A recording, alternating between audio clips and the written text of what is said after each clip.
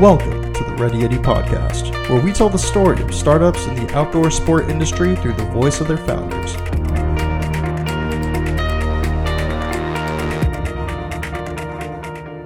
Hey guys, before we get into today's episode, I wanted to talk about our membership program. We recently broke a pretty big milestone. We have over 100 startups and small businesses on the platform offering up to 50% off all their product and gear. If you're like me and you're always looking for a new backpack or new gear for your addictions, whether it's skiing, snowboarding, camping, surfing, whatever it is related to the outdoors, you can hop onto this membership and peruse all of the brands. We're constantly adding new ones to really support all of your outdoor activities. We also have a number of travel companies, so if you're looking to take a trip, whether it's to Machu Picchu, South America, wherever, you can save on that as well. We also have a number of food brands, whether you need a new energy bar or you just need to you want to find something that's different and check it out. You can save while doing it. You can also apply to become an ambassador for a lot of these brands. There's a ton of perks. So if you are interested in checking this out, head over to readyyeti.com/members and get your first month free.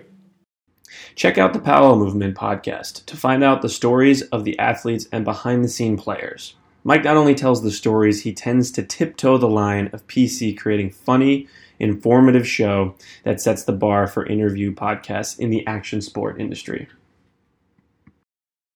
What is going on, Ready Yeti podcast listeners? Josh Salvo here, your host. On today's episode, I'm sitting down with one of the founders of Growlerworks, Sean Huff. Sean, thanks so much for taking the time to chat with me. Thanks for having me. Definitely. All right, Growlerworks. How would you best describe your business to someone who's never heard of you guys before? I would describe Growlerworks as a group of craft beer lovers with an engineering problem. And to elaborate on that, we're entrepreneurs and we're a product innovation company, and we've launched the UKEG, which is a revolutionary beer growler, and really turned out to be call it a spaceship for any type of craft beverage that you'd want to take home and keep fresh and share with your friends over time. That's really interesting, and specifically in the U.S., knowing how popular craft brewery is, how did you come up with this idea? What made you decide, like, hey, this is a problem that needs to get addressed? Because, like, obviously before this, it was just you get some sort of regular glass growler that you would take to your favorite brewery, right? And they'd fill it up, and then after a couple days, it kind of goes stale, and the beer wouldn't be anywhere near as good. Right? That's exactly what inspired us to start this company, which is the aha moment came during an experience of drinking some flat, stale beer that had gone flat and stale in a standard glass growler. And it was a local beer here in Oregon by a brewery called Boneyard, and they make an IPA called RPM, which is really good, but they've never packaged it in the bottle or can. It's only available on draft. Either, they distribute kegs, and I had, or they serve on premises. I had a growler filled here in Portland, which is about 3 hours away from Bend, and it was delicious the first day that I tried it, and 2 days later, it had gone flat and stale, and the whole flavor profile that I was enjoying had been completely ruined, and I just started thinking there's got to be a better way to do this. Okay, so this was in 2014 when you were coming up with the idea? Yeah, the stale beer experience happened actually in the summer of 2013. Okay, so you figure out that there's a clear issue here. What steps did you go about in sort of trying to solve the problem? So the first step is started looking to see what was out there, and it turns out that I wasn't the first person to think of pressurized growlers. Beer containers in smaller sizes had been around in various iterations for a while. And I was looking at it, and I started talking with some friends of mine who I know here in Portland who are design engineers, and those are my two co-founders, Brian Sonicson and Evan Regi. And we started looking at, well, the first thing we did was we started testing the available options that were out there. And this testing involved, drinking beer, obviously, and deciding how we could make the experience better. And then we just started learning from our experience, getting various things filled, types of growlers filled, and bringing them home and drinking them. And we started to innovate, and we started to realize, nobody had really cracked the code on everything that you need in terms of what the right environment is for the beer, and keeping it cold, keeping it carbonated, keeping it fresh, and also being portable, because the fun thing about beer is not only being able to take it off premises where it's brewed and back to your house, but also being able to share it with your friends over to their houses, or what we call escape, which is if you want to go explore in the outdoors, you want to go to the river, or you want to take your beer with you on a trip to the beach, or so forth, you could do that. That's really interesting. Okay, so what's your background? Did you always want to start a business like this? Did you have any experience really developing and tinkering with products like this? Not really. My background is in engineering, but I was in the energy industry, alternative energy. I met my co-founders. We were working for a hydrogen power company, and so we were trying to save the world through energy efficiency, and now we're trying to save the world from stale beer. Love it. Okay, so you start working on this project. You develop. How long did it take you to really finalize the UK to the point where, like, okay, this is worthy of being sold, online and retail, and starting Growlerworks officially? So we developed some key features, and when you buy a UKEG, one thing is that the design aesthetic. We didn't have a background in consumer products, but we did have a background in drinking beer, and it's something that's just part of the culture here. And we all love the craft experience of going to a brewery, seeing how beer is made. It's an ancient art, and so it's really authentic when the ingredients are coming from the local area, and the brewer lives in the area, and he might be your neighbor, and just seeing how this craft beverage is produced, there's an art to it, and there's even an art to the brewing equipment, and our product, the UKEG, follows that tradition.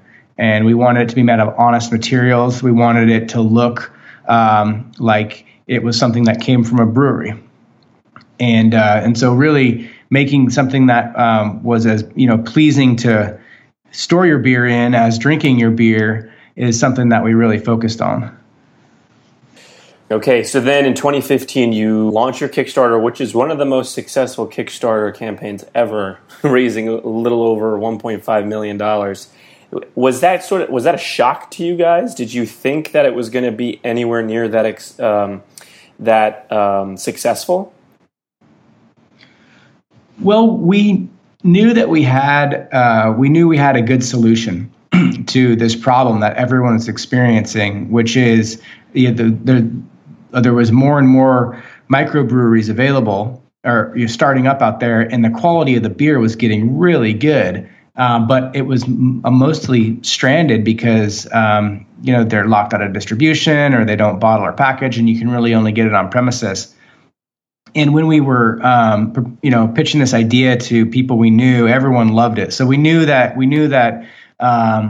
that it was something that we thought people would like. And what Kickstarter platform really allowed us to do is just take that idea to the public and let beer lovers decide. And it turns out that they liked it. Was there anything in particular that you did when running the Kickstarter? Because your original goal was $75,000. You clearly crushed that with over $1.5 million. Is there anything that you did that really you felt was a big reason for having such a successful campaign? Well, we got off to a good start with the help of our immediate friends and family. So we just pulled together, and we feel really fortunate that we live in Portland, which has a good entrepreneurial community.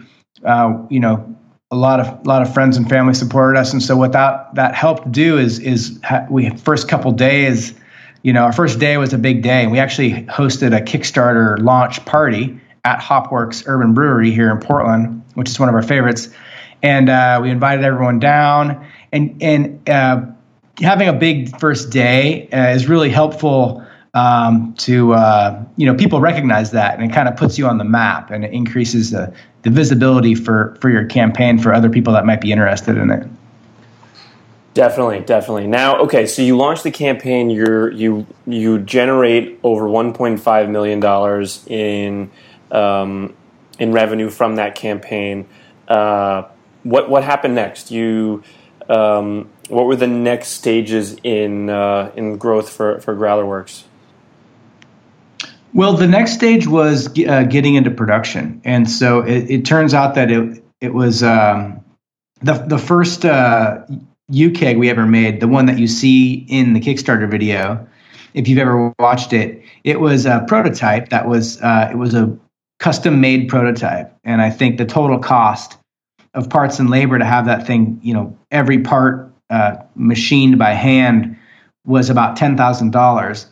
And it was fully functional, but going from one $10,000 prototype to 10,000 $100 UKEGs took a little bit longer. We had estimated 6 months, and it ended up taking us about 12 months until we actually got into production and started shipping.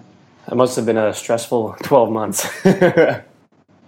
Yeah, because our Kickstarter backers were so excited about the product. They wanted to know when they were going to receive it. And so anytime you're delaying the thing that people backed you for and wanted, it's always everyone is working for the same goal, though, which was to build the rewards. And now, every Kickstarter backer in the U.S. has their rewards, and we're going to put out an update this week. There's only about 150 UKEGs left internationally, and we're going to send them all out here soon. That's pretty impressive. Now, along this journey, do you have any mentors that really helped you on the development side, or really just the business side and marketing GrowlerWorks? We've brought on some advisors, and the one cool thing about Portland is the entrepreneurial community. But really, the one thing that we love about this entrepreneurial journey is the learning that happens and the accomplishments that you make after you learn. Those are two strong values that we have here at GrowlerWorks, and so for the most part, we're learning on the job, and we're learning as we go, and that's one of the really cool parts of of being an innovation company, and not only are we innovating products, but we're also learning about how to bring those products to the market. What's been the hardest part about starting and building GrowlerWorks? Let's see. Not enough hours in the day. We have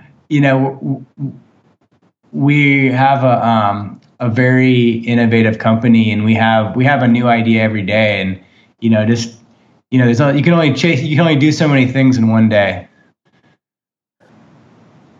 Now, along the journey, what would you say is one of your greatest fears, and how do you manage it in regards to GrowlerWorks? Greatest fears? Let's see. My fear is that the number of breweries and number of beers out there is increasing so fast, I'm never going to be able to try them all. Sounds like a pretty good fear. In fact, we were just doing the math on this. If you go to the Great American Beer Festival, which we go to every year, have you ever been? Never, no. So there's a ridiculous number of beers there. It's 800 breweries and 2,400 different beers. So they serve they try to tone it down so they're served in 1 ounce pours. It's not like your standard beer festival where it's like a 3 ounce or 4 ounce pour. Even at a 1 ounce pour, you couldn't possibly try every single beer at the event, even 1 ounce at a time. It would be something like 150 pints over the course of 3 days. So it's just, it's just not possible. And it's actually one of the really cool things is the creativity that's going into craft beverages. And there's there's a lot of different new styles coming out. So you have, you have like ciders, and there's some Belgian styles, and then there's some sours, and then it almost kind of starts to blend the line with with wine and cider. So it's just a really interesting spectrum of craft brew that's being offered, and it's all really high quality as well. It's a really good point. How much it's evolved over the last 15, 20 years. Because the United States used to be known for shit beer, and now, like, we make some of the best beer in the world. Like, just all of the breweries from all over the country trying so many different ways of producing it, styles, and just really lots of innovative new beers. And, like, I've tried so many. Like, some of my favorites, like my business partner before working on Ready Yeti, he used to work for a beer distributor in New York, and they sold all the microbreweries to New York City bars. So, like, he would always have a case of something new that I've never heard of, where I would taste it, I'd be like, this is beer? This is really different but good.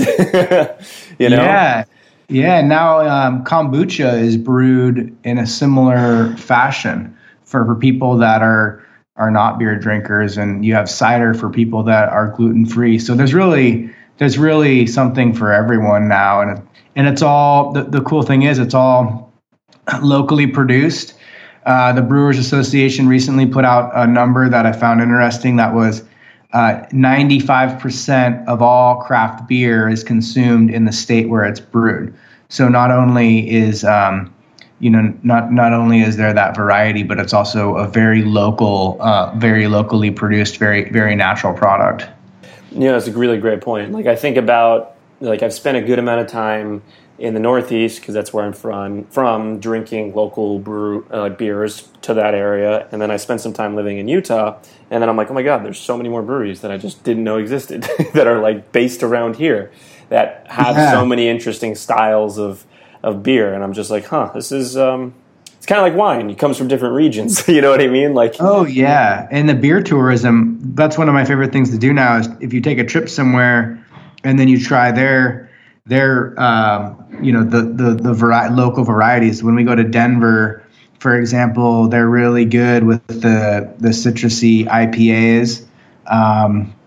And like everyone has one. And then, you go, over to the Northeast, and you've got the New England style, and so everyone has a take on it, and it's really interesting. In fact, there's beer tourism is growing all the time, especially with the density of breweries in some of the larger cities that are or some of the cities that are beer meccas. Definitely. Okay, so for the listener, what are some of your favorite beers currently? Oh, that's the toughest question, man. Yeah, I know it is. That's the hardest question, but I do have a couple of favorites. So we have, for somebody who's coming into Portland from out of town, we have a brewery nearby us called Grixon that makes one of my favorite beers right now. It's a Chardonnay Saison. It's a Saison brewed with Chardonnay grapes. We also have, if it's kind of an Oregon treat, we have a beer by a brewery called Coalition, which also has a brewer incubator. And they offer a beer called Two Flowers. And Two Flowers is a CBD infused beer. I think there's like 4 milligrams per serving or something like that. So that's legal in the state. And then Widmer, who we work with, they recently opened a new tap room that has a number of rotating taps, and they collaborate with the Oregon Brewers Guild, which is a home brewing guild here, so that a new style is always on tap, which is a collab from the Oregon, a home brewer with the Oregon Brewers Guild, and they serve it at their tasting room. Oh, that's so interesting. What advice would you give to someone that wanted to start a business, whether it was in the beer industry or really just like a business in general? The advice I would give is a saying that I use, which is if you succeed,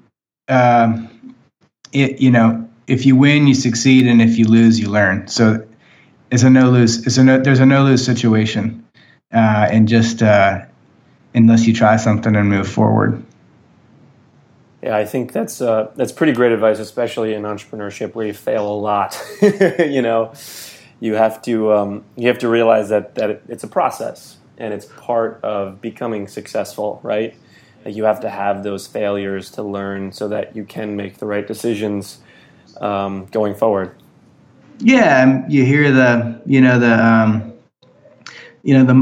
analogy that Michael Jordan uses about how many shots he missed in his career. He missed most of them.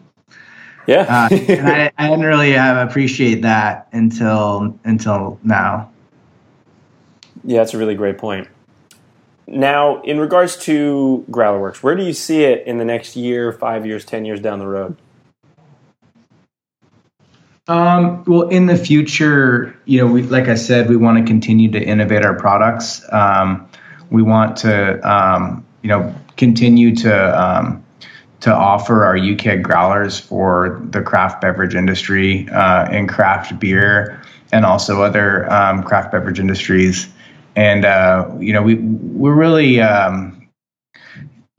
customer focused, and so where we see a problem or where we see a need, we're going to continue to focus on that and offer new products that people continue to love.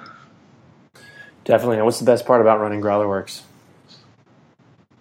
Oh, that's the easy one. I never thought I'd get paid to drink beer. Yeah, I bet. That's. Do you have any idea how many different types of beers you've tried at this point? I've lost count. But I did notice the number of microbreweries, another number from the Brewers Association, has surpassed 7,000 microbreweries in the U.S. this year. And the average American, it's over 90% of Americans live within less than 10 miles of a craft brewery. Wow. So anyone listening who hasn't gotten started trying all the different local breweries, definitely do that, since 10 miles, that's crazy. That's a pretty interesting statistic. Now, over the course of this journey, obviously you've come a long way, and there's a lot of things you have going on in the future. I wanted to, first off, appreciate you for coming on the show and sharing your story and all the things that you have going on with Growlerworks. But for listeners that want to keep tabs on all the things that you have going on now and in the future, where's the best place for them to do that? Well, you can sign up for our email list if you go to our website, and signing up for our email list will get you a coupon code for 10% off any on web purchases. And then you can also follow us on Facebook, Growlerworks Facebook account, and we're also on Instagram, Twitter, and Pinterest. But our email and Facebook and Instagram are the best ways to keep up with what we're doing. The other way is if you're ever in Portland and you stop by, feel free to, or you're traveling for Portland, feel free to stop by our headquarters. We have a retail showroom, and we welcome our Kickstarter backers. For those of you who are out there and any new customers, to stop by and check us out. And then I know that Ready Yeti's doing a giveaway right now. And if you enter to win, you're entered to win a chance to win the gift grand prize, which includes a UKEG. Yeah, and if you're listening to this before September 12th, you can head over to ReadyYeti.com for your chance to win the UKEG along with a ton of other gear. And with that, Sean, thanks so much for taking the time to come on the podcast and share the story of GrowlerWorks and everything you guys have going on. Thanks, Josh. If you enjoyed today's podcast episode, then we would be incredibly appreciative if you could log on to iTunes and leave us a quick review. This really helps us get noticed by other podcast listeners like yourself. And if you know anyone that would benefit from this episode, then please share it along. Well, that wraps up this episode of the Ready Yeti Podcast. We'll catch you guys next week.